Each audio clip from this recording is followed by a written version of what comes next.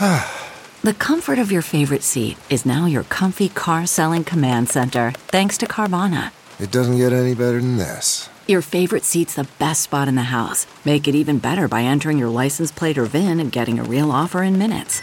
There really is no place like home. And speaking of home, Carvana will pick up your car from yours after you finalize your offer. Visit Carvana.com or download the app and sell your car from your comfy place. CarMax is putting peace of mind back in car shopping by putting you in the driver's seat to find a ride that's right for you. Because at CarMax, we believe you shouldn't just settle for a car. You should love your car. That's why every car we sell is CarMax certified quality, so you can be sure with upfront pricing that's the same for every customer. So don't settle. Find love at first drive and start shopping now at CarMax.com. CarMax, the way car buying should be. The following podcast is a Dear Media production. Hi, it's Dr. Will Cole. This podcast is the manifesto for a new breed of health seekers. This is the art of being well.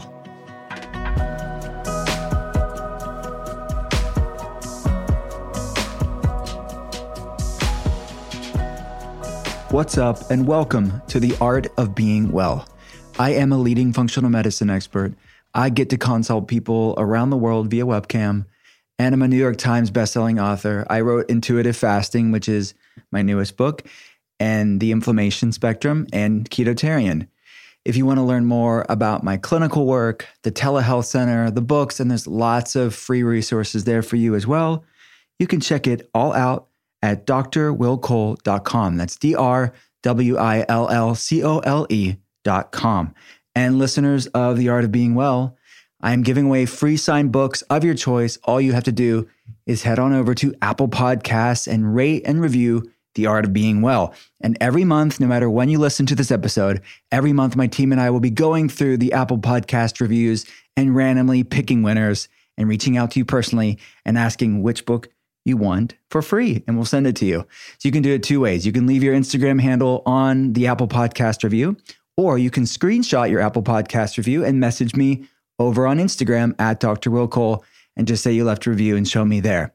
Either way, I'll be going through my messages on Instagram as well as on the Apple Podcast review every month with my team. So good luck. All right, let's get to today's guest. His name is Dr. Steven Gundry. He is a longtime friend of mine and just happens to be one of the world's top cardiothoracic surgeons and a pioneer in nutrition. He's the founder of Gundry MD, a line of wellness products and supplements, host of the top-rated health show, the Dr. Gundry podcast, and medical director at the International Heart and Lung Institute Center for Restorative Medicine. He has spent the last 2 decades studying the microbiome and now helps patients use diet and nutrition as a key form of treatment. He's the author of many New York Times bestselling books, including The Plant Paradox and The Plant Paradox Cookbook, and The Longevity Paradox, How to Die Young at a Ripe Old Age, and The Energy Paradox, What to Do When Your Get Up and Go Has Got Up and Gone, great subtitle, and his latest book, Unlocking the Keto Code, which offers a revolutionary take on the keto diet that debunks common myths and shows readers how to reap the rewards of keto with less restriction. Stay tuned through the entire conversation because at the end, I'll answer another one of your burning health questions in an Ask Me Anything. All right, this is Dr. Steven Gundry's Art of Being Well. The man, the myth, the legend, Dr. Gundry. I miss your face. It's been too long. I know. We don't see each other in person anymore. Darn it. Remember the olden days where we used to meet in person? It's like, maybe someday. Maybe someday. Yeah. Oh, my goodness. My friend. So how have you been? Like, what's the latest in your life? Well, the launch of the Unlocking the Keto Code went well, and basking in the glory. No. Been actually in the south of France recently, actually working with an algae company in Montpellier, France, doing some really cool stuff with the compounds that algae makes. So people are going to be blown away today. You are one of, and I'm not saying this just because you're here. you are one of the smartest people that I know. And the idea, like the fact that you're somewhere in France looking at algae compounds doesn't surprise me at all, because that is like, if I had a nickel for every stories like that with Dr. Gundry, you walk the walk for sure. We definitely try to, yeah. And always willing to look for the next crazy thing. And I tell you, algae are fascinating. There are, not to change the subject, there are algae that have been discovered in the Israeli desert that protect themselves from the sun and damage by polyphenol compounds. And I hope I'm known as Dr. Polyphenol, but what the heck?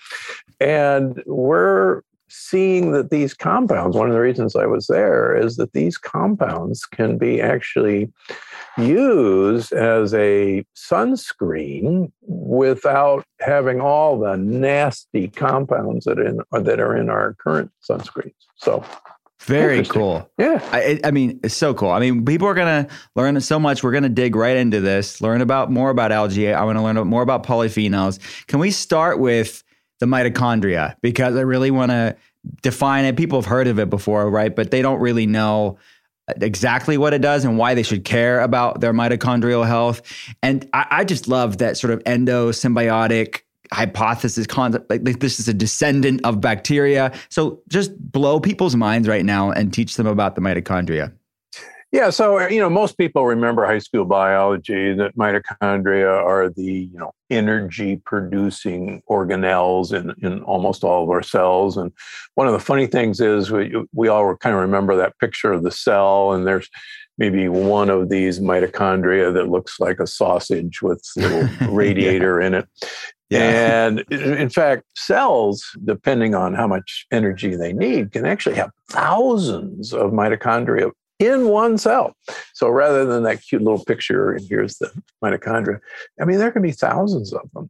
In fact, we'll talk about this. Brown fat is so-called brown fat because it's so packed with mitochondria that it looks brown under the microscope, that packed with these little guys. So in reference to this symbiotic relationship, we think that about 2 billion years ago, one primordial cell engulfed a bacteria, and rather than get eaten very much like Jonah getting swallowed by the whale, the bacteria says, hey, if you don't eat me, I'll tell you what, I'll take some of the food that you eat and I'll generate ATP much more efficiently for you than you could do yourself.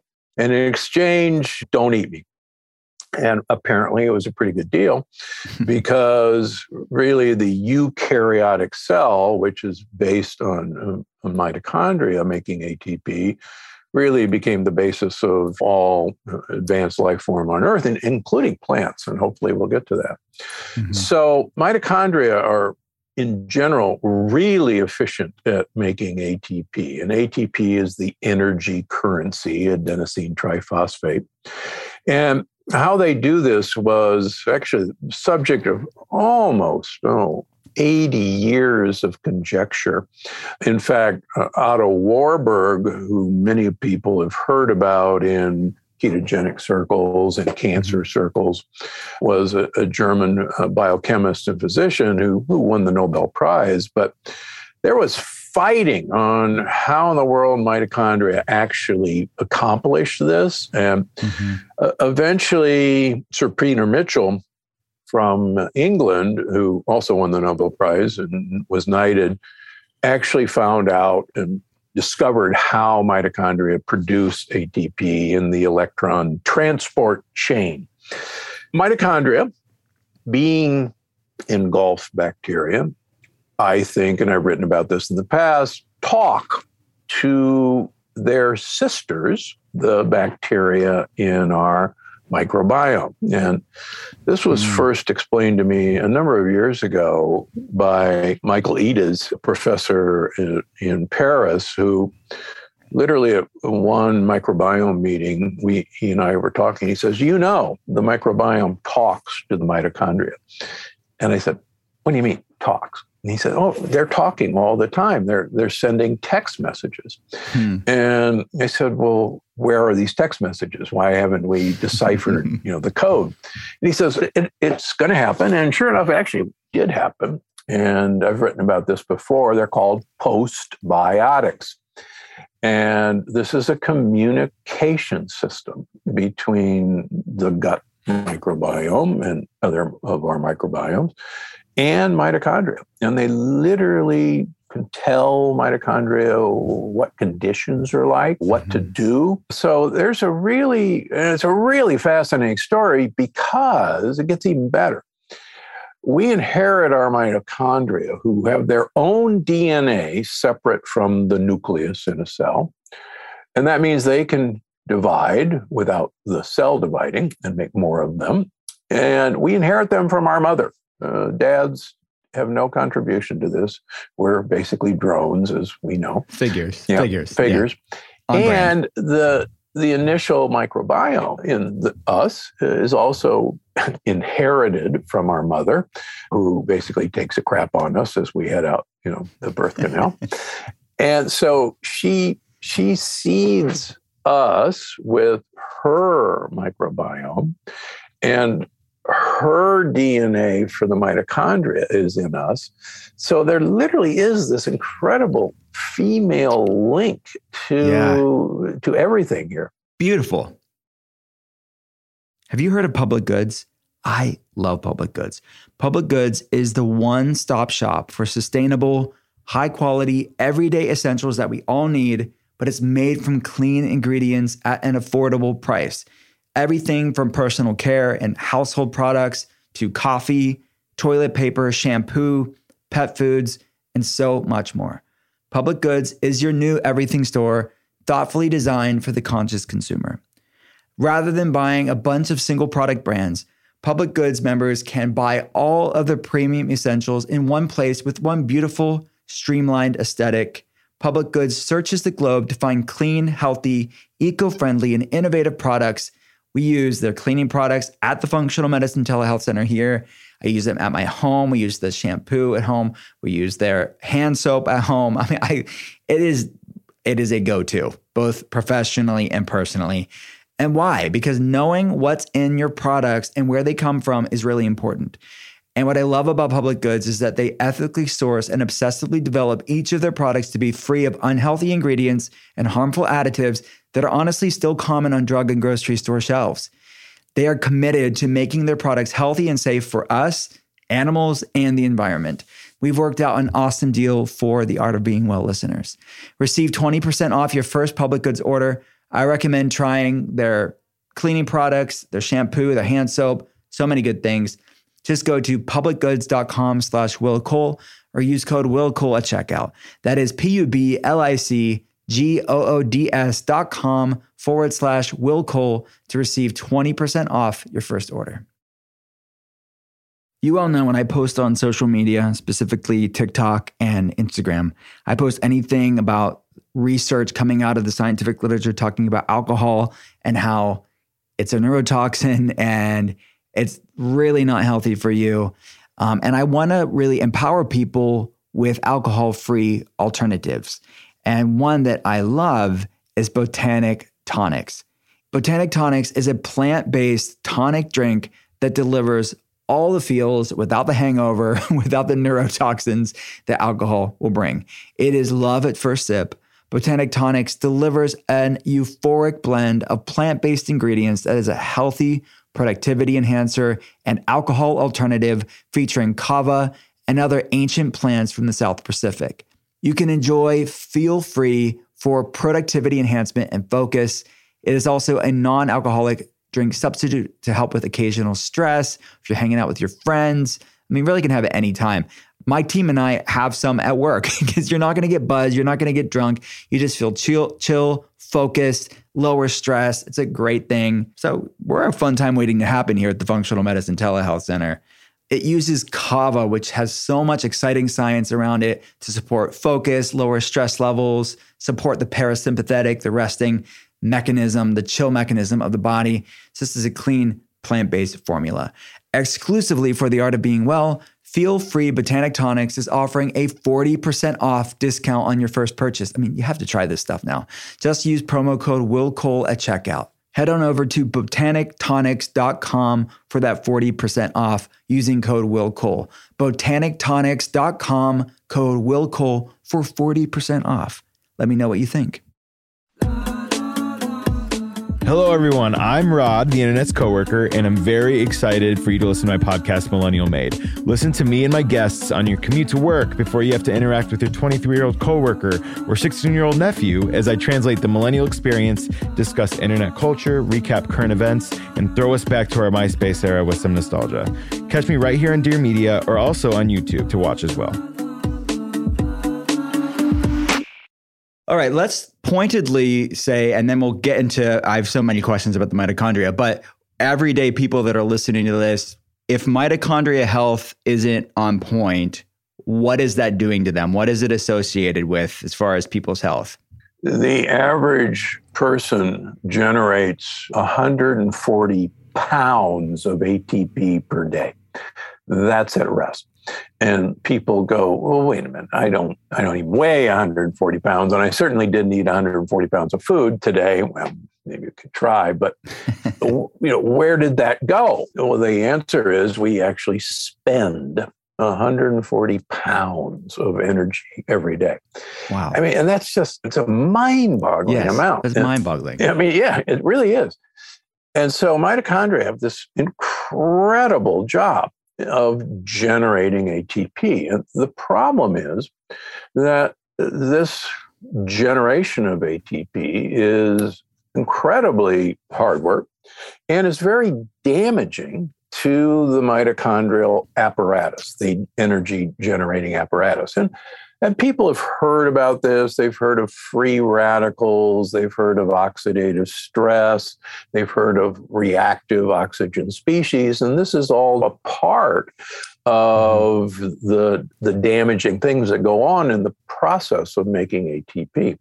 Mm-hmm. Now, as I talked about in the last two books, including this one, we do have repair systems for mitochondrial protection.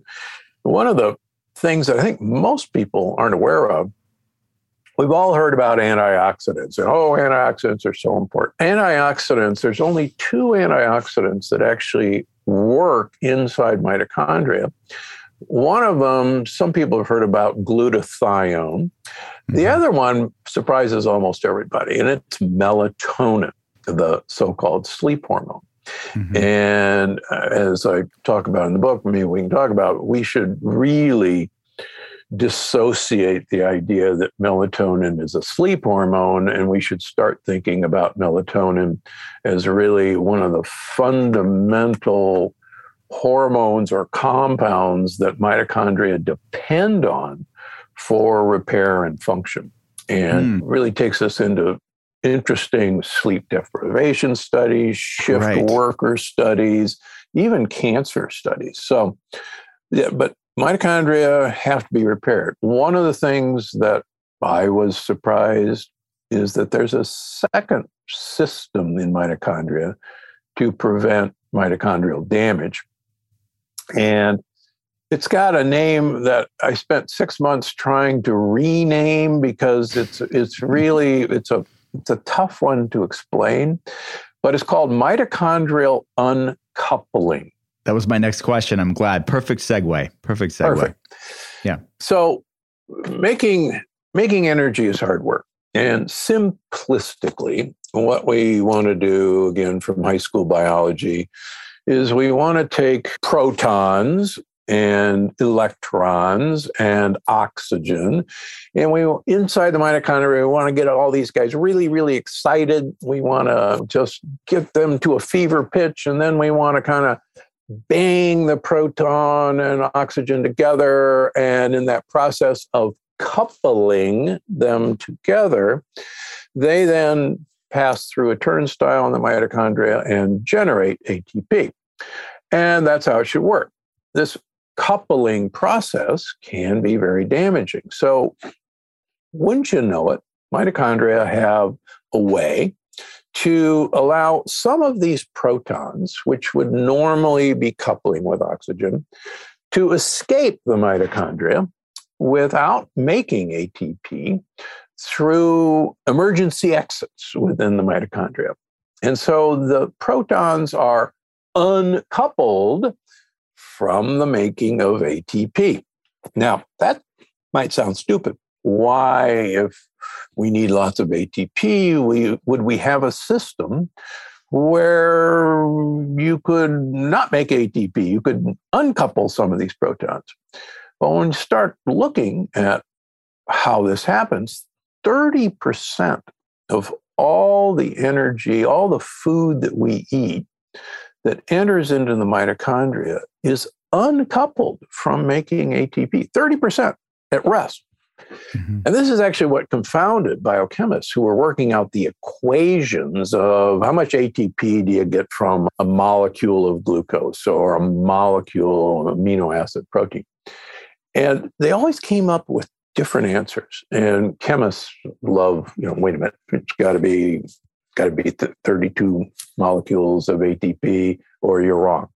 Mm-hmm. And it turns out it was these trapdoors, these emergency exits that were allowing protons from escaping. What happens when we do that? Well, we generate heat, and we're a warm-blooded animal. And it turns out cold-blooded animals are kind of warm-blooded anyhow. But so all of us uncouple mitochondria to generate heat. And getting back to brown fat as a great segue, brown fat, most of us have been taught, is thermogenic fat. And it generates lots of heat because it's loaded with mitochondria, and it just makes heat generation.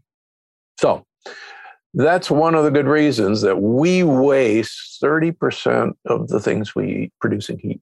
So we want to be uncoupling our mitochondria. And one of the ways that we do that, and you show it very eloquently in the book, is ketosis. But you really are, you're shedding such an innovative, fresh light on the ketogenic diet, going keto, all that stuff, and showing the science in a practical way. What are people getting wrong with the conventional ketogenic diet? And then maybe a segue into how does ketosis help with mitochondrial uncoupling? So most of us who have advocated ketogenic diets, and I've had a version in all my books, say, wow, ketosis is going to make you an efficient fat burner, a super efficient fat burner, and that's why you lose weight. Now, talk about dumb. The definition of efficiency is getting more out of something. So, for instance, with this gas crisis, we would like a fuel-efficient car, and we want a Toyota Prius. We would certainly not want a fuel-inefficient car like a Ferrari. Now, we might want it for another reason, but the Ferrari is a definition of fuel-inefficient. So we want to save gasoline, not waste it. Now, if, in fact, ketosis was turning us into efficient fat burners, and fat has 9 calories per gram, and protein and carbs have 4 calories per gram, then if we're eating lots of fat and we're an efficient fat burner, we all ought to be gaining weight right and left. And luckily, most of the time, the opposite happens. So we lose weight. So how the heck does that happen? Well, when I started looking at the human literature, primarily out of Harvard and the NIH, what's fascinating is that ketones are not some super fuel. In fact, they're kind of a lousy fuel. But what they are there are signaling molecules that actually tell mitochondria to, strange as it seems, waste fuel to become a Ferrari. And it's the wasting of this fuel, of uncoupling more and more of this process of making ATP that actually makes you lose weight. The way I like to explain it is 2 things happen. Ketones tell mitochondria that you're basically starving to death. And as strange as it may seem, this was proven by a researcher, a PhD by the name of Martin Brand in 2000, who wrote a very simple paper, I think everybody should read it, called Uncoupling to Survive. And what he proposed, and he's proved it since, is that if it's the end of the line and you're starving, then mitochondria have to survive, because if mitochondria die, that's the end of things. Mm-hmm. Who cares about muscles? Who cares about anything else? The mitochondria have to survive, and so they have to protect themselves at all costs. So let's use an example of a dog sled. If we've got a dog sled with one dog, the dog will tire out pretty quickly. You won't go very far, and you won't go very fast. Now, if we add 5 more dogs and have a 6-dog sled, you're going to go a lot farther. You're going to go a lot faster, because each dog only has to do 1/6 of the work. Now, the downside of that is you got to feed 6 dogs instead of 1. So what happens elegantly to explain the weight loss that occurs in a ketogenic diet is you're telling each dog, each mitochondria, don't work so hard, protect yourself, but make a bunch more of your cells, mitogenesis, to carry the workload. And in exchange, you're going to burn more calories, but each mitochondria is going to be more protected. And that's where the weight loss should come from in ketone signaling. Got it. People age at so many different speeds, right? The date on your license may not represent your inner biological age at all. If you're looking for ways to extend your health span and slow down the aging process, the keys to your health, longevity, health span, they run in your blood. That's why Inside Tracker provides you with a personalized plan to improve your metabolism, reduce your stress, improve your sleep, and optimize your health and how you feel for the long haul.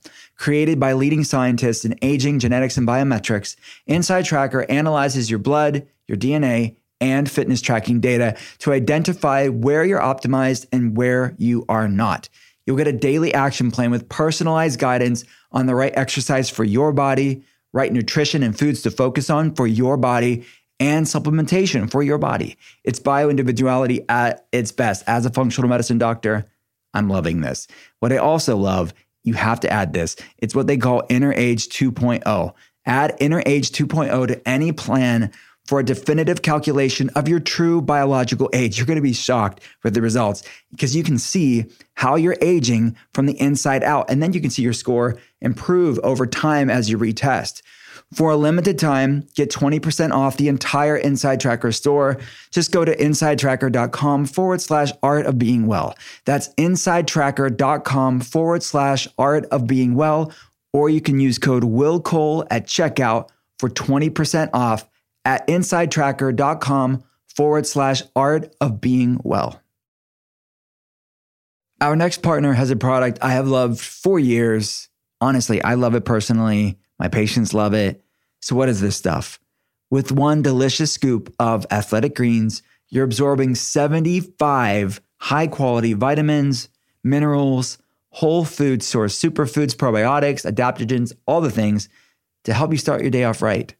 This special blend of ingredients supports your gut health, your nervous system, your immune system, your energy, recovery, your focus throughout the day, and longevity and healthy aging, all the things. It supports better sleep quality and recovery, supports mental clarity and alertness. It's the one thing with the best things. Athletic Greens uses the best of the best products based on the latest science with constant product iterations and third-party testing. Athletic Greens has over 7,000 5-star reviews. It is recommended by professional athletes, trusted by leading health experts around the world. Right now, it's time to reclaim your health and arm your immune system with convenient daily nutrition. It's just one scoop in a cup of water every day. That's all you have to do. To make it super easy, Athletic Greens is going to give you a free 1-year supply of immune-supporting vitamin D. Man, vitamin D deficiency, I see it low in labs every day, sadly, with new patients. And they're going to give you a whole year supply of immune-supporting vitamin D and also 5 free travel packs of Athletic Greens with your first purchase. All you have to do is visit athleticgreens.com/willcole. Again, that's athleticgreens.com/willcole to take ownership over your health, how you feel, and pick up the ultimate daily nutritional insurance. Something that you mentioned in the book, and obviously sticking with this concept that beta hydroxybutyrate, the ketone, is a signaling molecule. It's working in all the genetic pathways. One of the implications of signaling molecule is it working on sirtuins. What are sirtuins for people that are newer to this? And then why do we want to be looking at sirtuins? Well, so again, sirtuins are one of the signaling molecules that actually tell mitochondria to protect themselves as well. And so there's lots of ways, I guess, to skin a cat. David Sinclair would say, hey, I want to skin the cat by activating sirtuins. Maybe I would say, yeah, I'm all for activating sirtuins, but I also want to activate uncoupling via beta hydroxybutyrate, for example. And there are other ways, and that's kind of unlocking the keto code. There are plenty of ways to activate this uncoupling phenomenon. And that's actually what's kind of exciting about all this. Yeah, very much so. I think more and more, we're all beginning to realize that mitochondrial dysfunction is underlying most of what we now recognize as chronic disease processes, whether it's diabetes, whether it's dementia, whether it's cancer. And I talk about that in the book as well. And so this idea that damaged mitochondria may underlie all this process, I think brings back that, wow, we really need to know these guys, and we need to know the ways that these guys repair themselves, protect themselves, and what are the various modalities we have of activating this protective mechanism. And another connection you make within the book is then between postbiotics, which you mentioned earlier, and sirtuins, which I thought was very interesting as well. Can you explain that connection between the two? Postbiotics are part of this communication system between bacteria and their sisters, the mitochondria. And with each kind of passing year, we're breaking the Enigma code of World War II, the German code, and learning that there is this intricate connection between information signals coming from the gut in terms of short-chain fatty acids, which are postbiotics. Most people now have heard of butyrate. Almost everyone knows acetic acid, which is vinegar, which is actually a very important postbiotic signaling molecule. Fun fact, it's actually why apple cider vinegar has some very cool properties. Butyrate can, in and of itself, uncouple mitochondria. It can actually be the substrate for beta hydroxybutyrate. And so these alone, these short-chain fatty acids, are miraculous signaling molecules. But there's a host of other ones: hydrogen sulfide, hydrogen gas. Believe it or not, methane is a signaling molecule. Now, it's not just cow farts. And carbon dioxide is also a signaling molecule. So we're just beginning to realize, I think we're denting the surface of how much this communication has to do with mitochondrial function and repair. Yeah. And you connect all the dots within the book. So these are things that people just need to get the book for all the practical stuff of how to really be supporting these pathways. One thing that I love about you and what I've learned about you, and you talk about it in the book too, is one very interesting way to support mitochondrial uncoupling, and I'd love to talk about the science behind it, is goat cheese. What's the deal with goat cheese, Dr. Gundry? Interestingly enough, most people now have heard of MCT oil, a medium-chain triglycerides. And medium-chain triglycerides are a very unique fat that are absorbed through our gut in a totally different process than all other fats. They can be absorbed directly through the wall of our gut rather than having transport molecules called chylomicrons. And they can directly enter the blood supply to the liver called the portal vein. And they go to the portal vein, they go to the liver, and they're basically instantaneously made into ketones. Now, what's exciting about that is that, as you and I know, the vast majority of Americans are unable to get into ketosis for a considerable period of time because we're unable to liberate free fatty acids out of our fat cells because insulin levels literally block the release of fat from our fat cell. And you gotta have free fatty acids flowing to the liver to produce ketones. There's no other way to do it except MCT oil.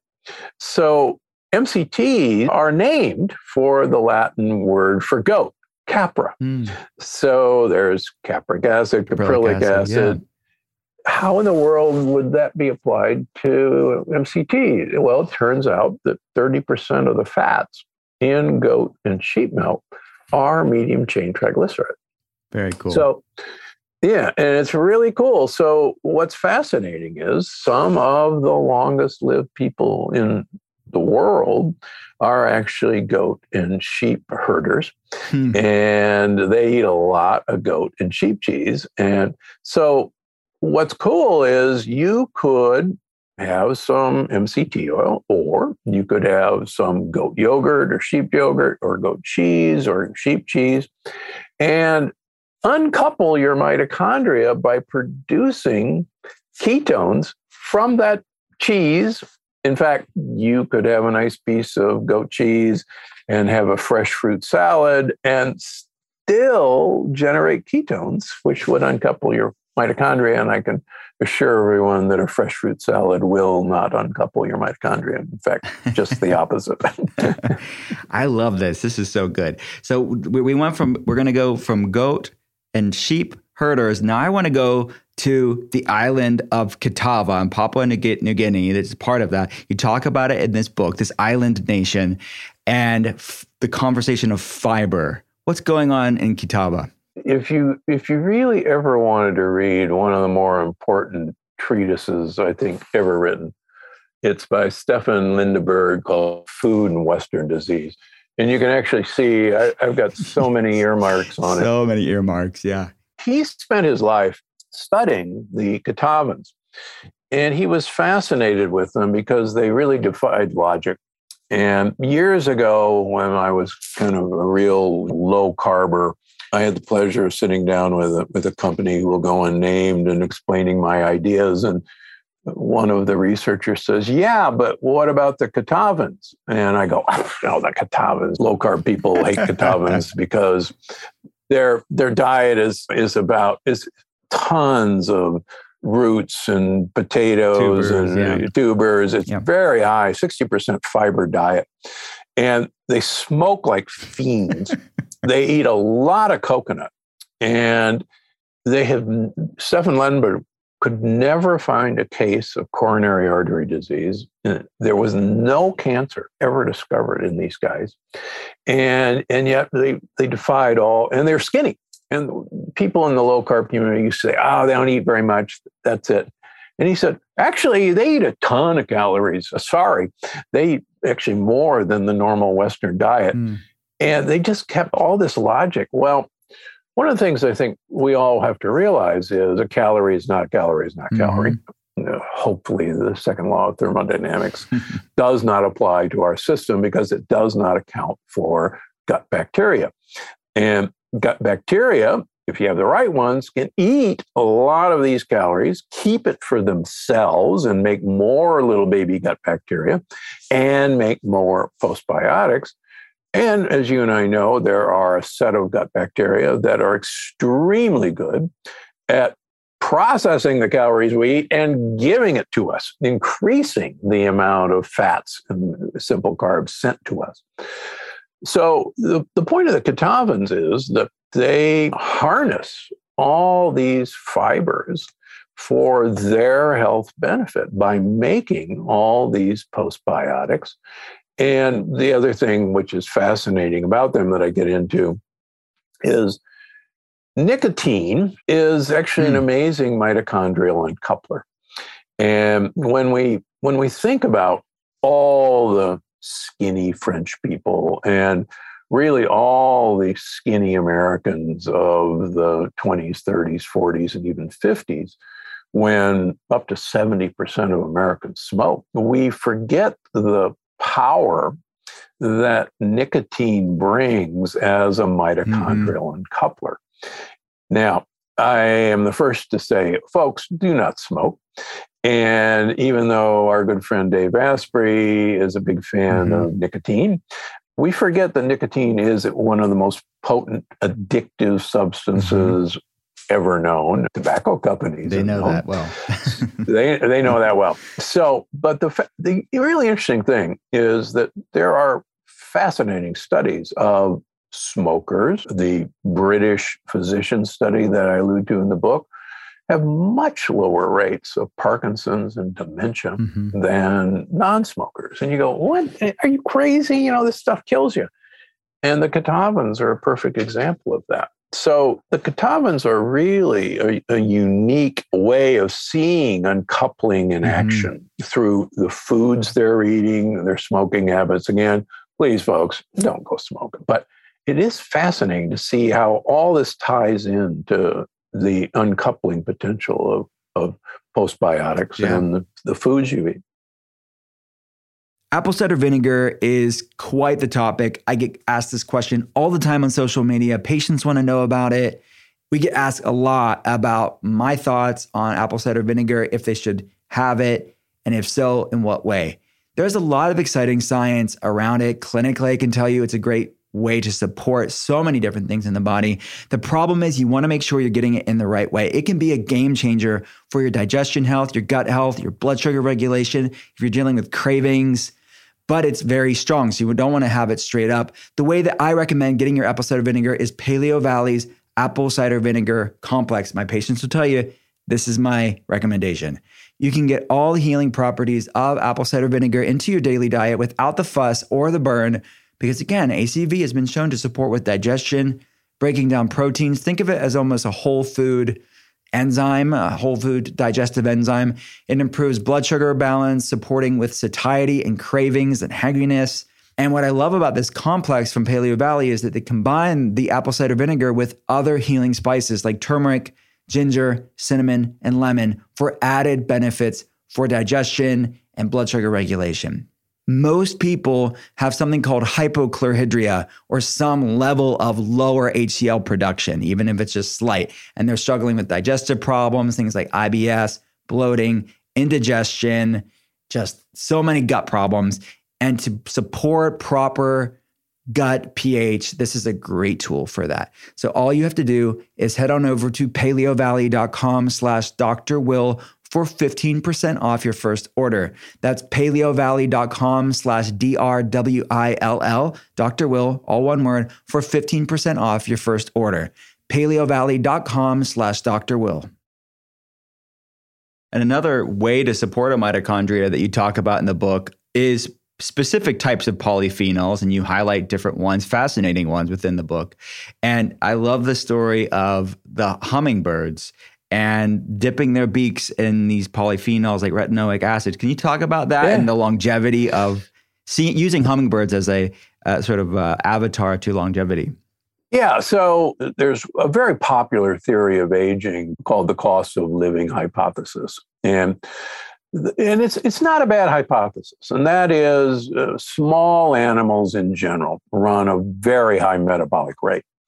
And they're usually small, and they have a short lifespan. On the other hand, very large animals, like humans, run a much slower metabolic rate, and they have a correspondingly long lifespan. In fact, my mentor at the NIH, Dr. Morrow, had this theory that you only have so many heartbeats in your life, course. And once you use those heartbeats up, that's the end.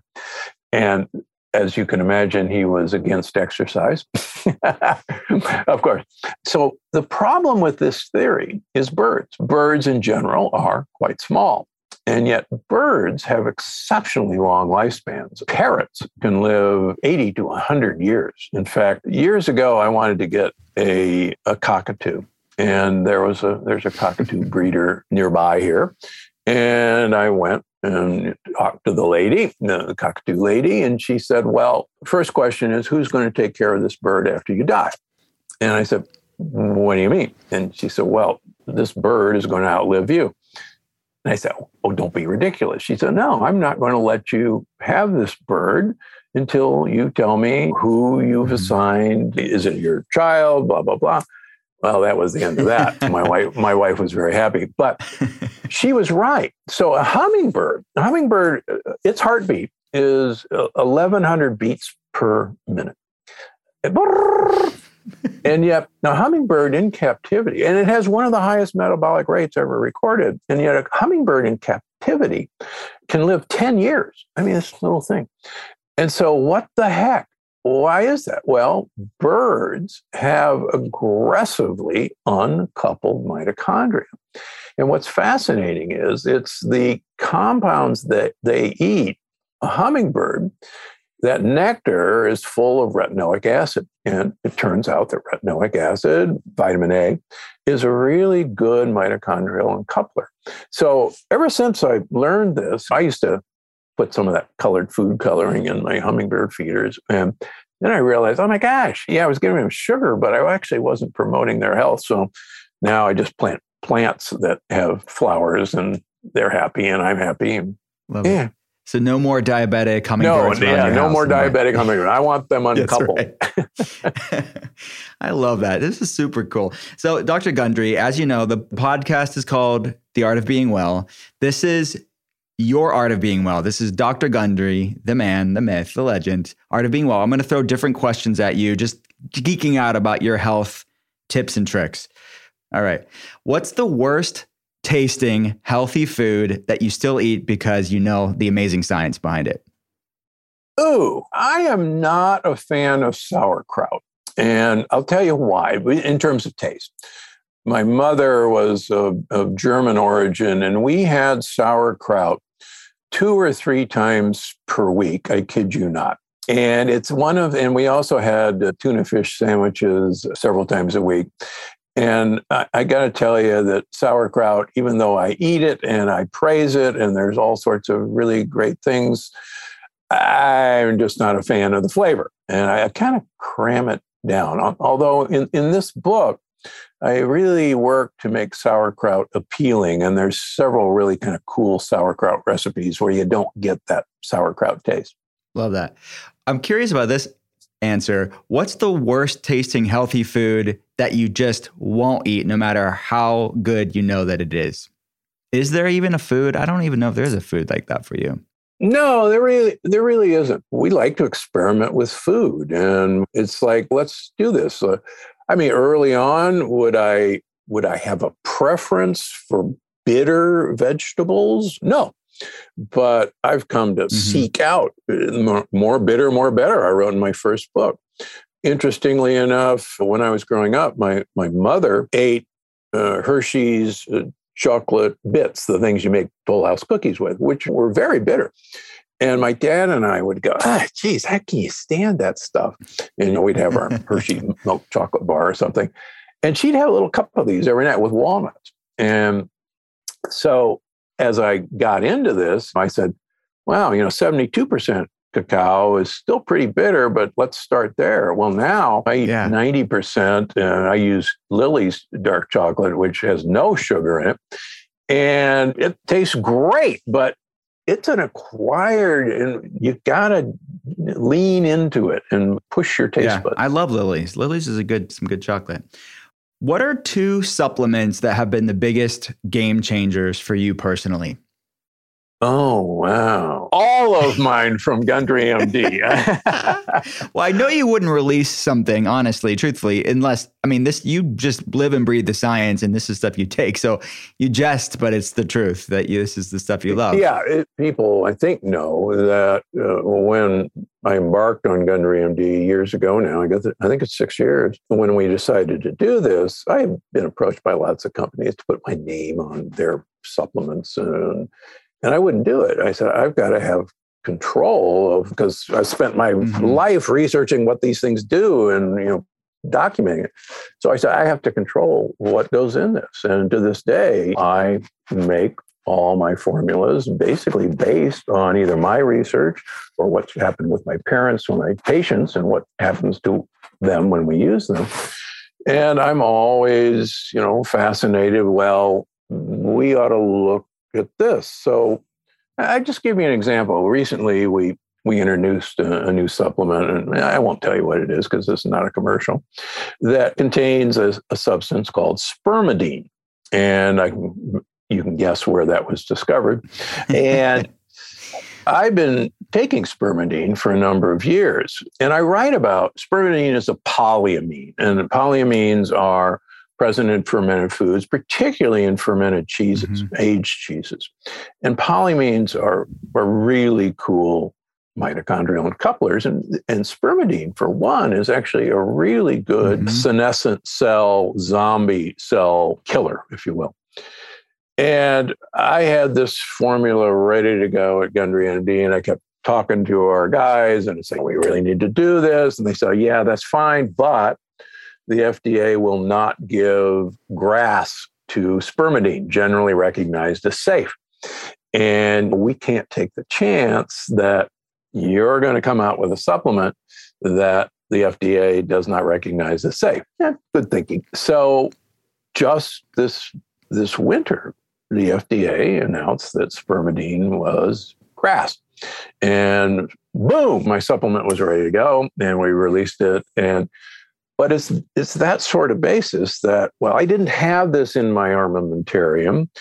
It's something that I've been taking and giving to my patients for a number of years, and this is something that I want to do. So that's how I approach all of it. Love that. I take spermidine too. There's some really cool science around it. Yeah, there really is. Next question is, I'm really excited to hear about this because I kind of know, but I eat very clean, but I also love peanut butter. Number one, do you like me any less because of that? Number two, what are your thoughts on peanut butter? Because a life without peanut butter, in my opinion, is just bleak. I respect your desire to kill yourself. I embrace that. So, I mean, peanuts, number one, are not a nut, as you know. They're a legume. Most of us carry a preformed antibody to the peanut lectin.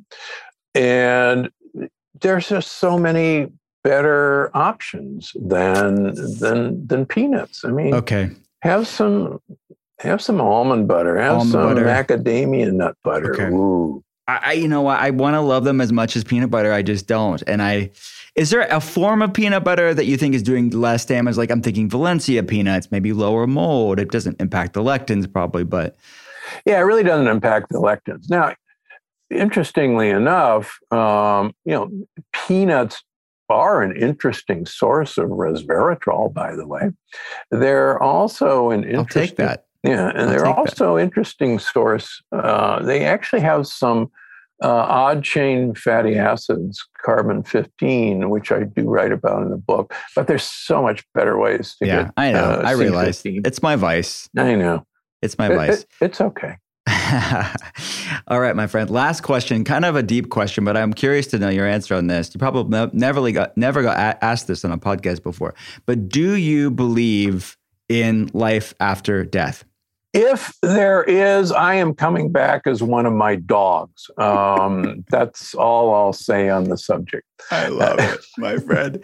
You're amazing. I appreciate you immensely. Hopefully we'll do IRL in real life soon enough, but come back anytime. Where can people get the book? And we'll put the links for all the supplements you talked about, even though you didn't mention my name. I'll get the links and I'll put them in the show notes for people. But where can people go to learn more? Well, you can find them wherever books are sold, Amazon, Barnes & Noble. Please support your local bookseller. They've just been decimated during COVID, and they're just crawling their way back, the ones that have survived. So they'll have the book. We've had multiple bestsellers, including this one. So it'll be there. And yeah, just support them. You can find me on the Dr. Gundry podcast. We've had the pleasure of having you multiple times, et cetera, and you can go to drgundry.com. You can go to gundrymd.com, my supplement and food company. You can go to my Instagram, Facebook, YouTube channels, blah, blah, blah. Love it. All right, my friend. We'll talk soon. Thanks for having me, Will. And one of these days we're going to see each other in person again. Yes.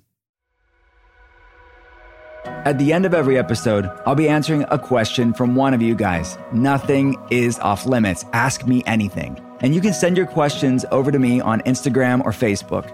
As a functional medicine practitioner, it's been fun seeing the questions that have already come in on different food philosophies, wellness trends, and ways to approach overall mental, emotional, and physical health and well-being. Thanks for those. And I'm looking forward to seeing what else is on your mind.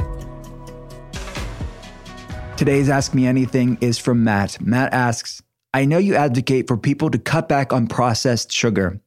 What are your thoughts on sugar-free sweeteners?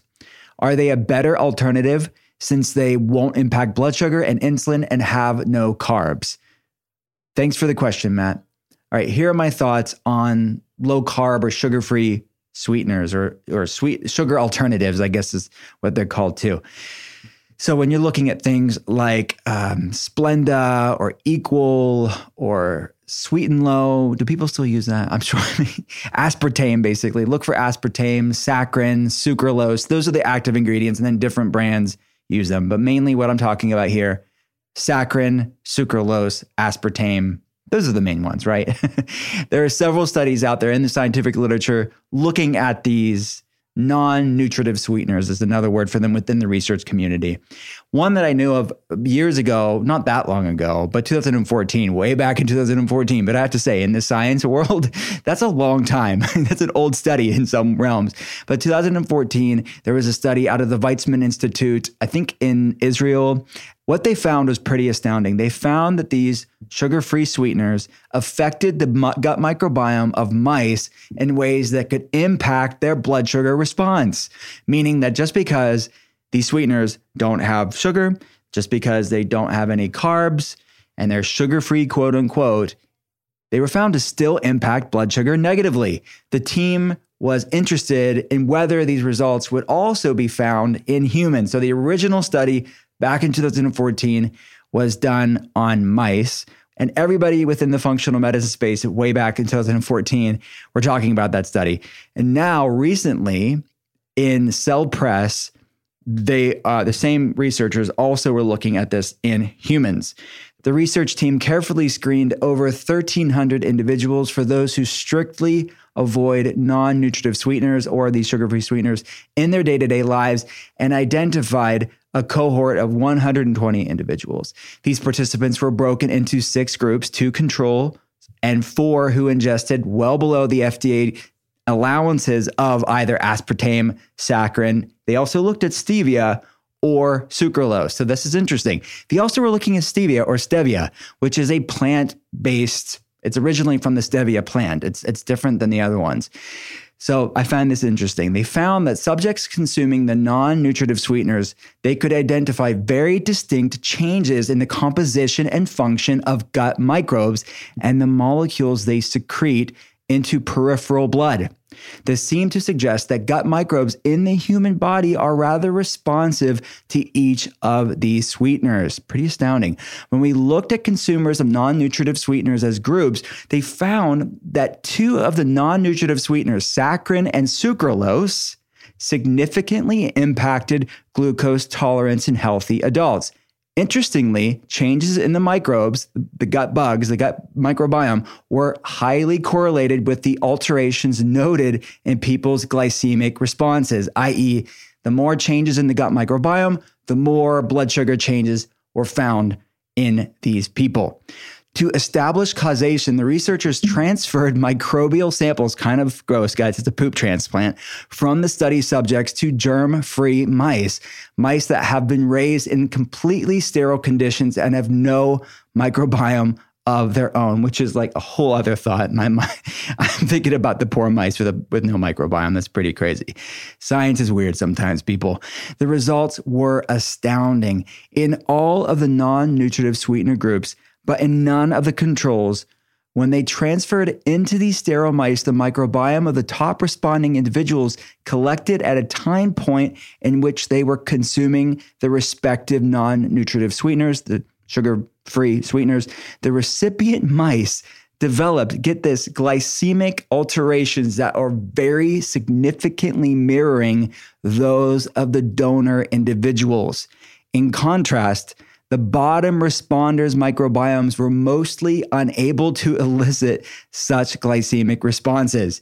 These results suggest that the microbiome changes in response to human consumption of non-nutritive sweeteners may at times induce blood sugar changes in consumers in a highly personalized manner. This is freaking crazy.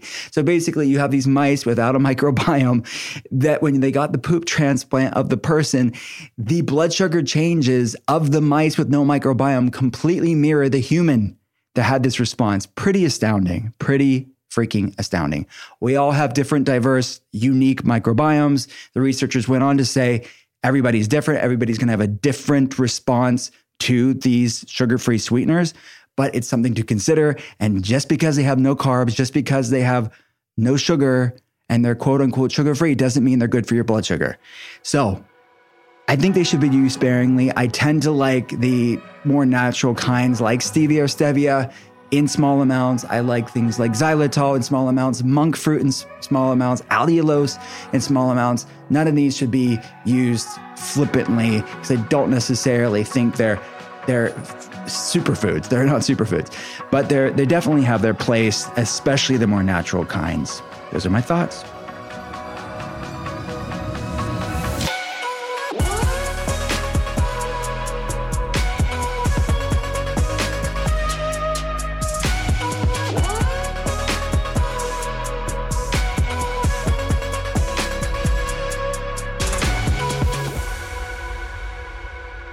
Thanks again for listening to The Art of Being Well. If you have a chance, please rate and review the podcast here.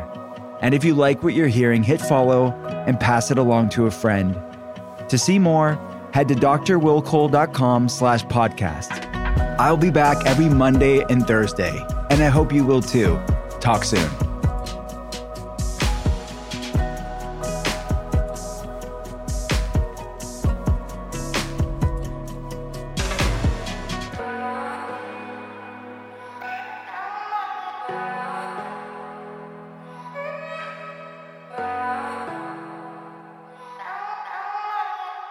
Please note that this episode may contain paid endorsements and advertisements for products and services. Individuals on the show may have a direct or indirect financial interest in products or services referred to in this episode.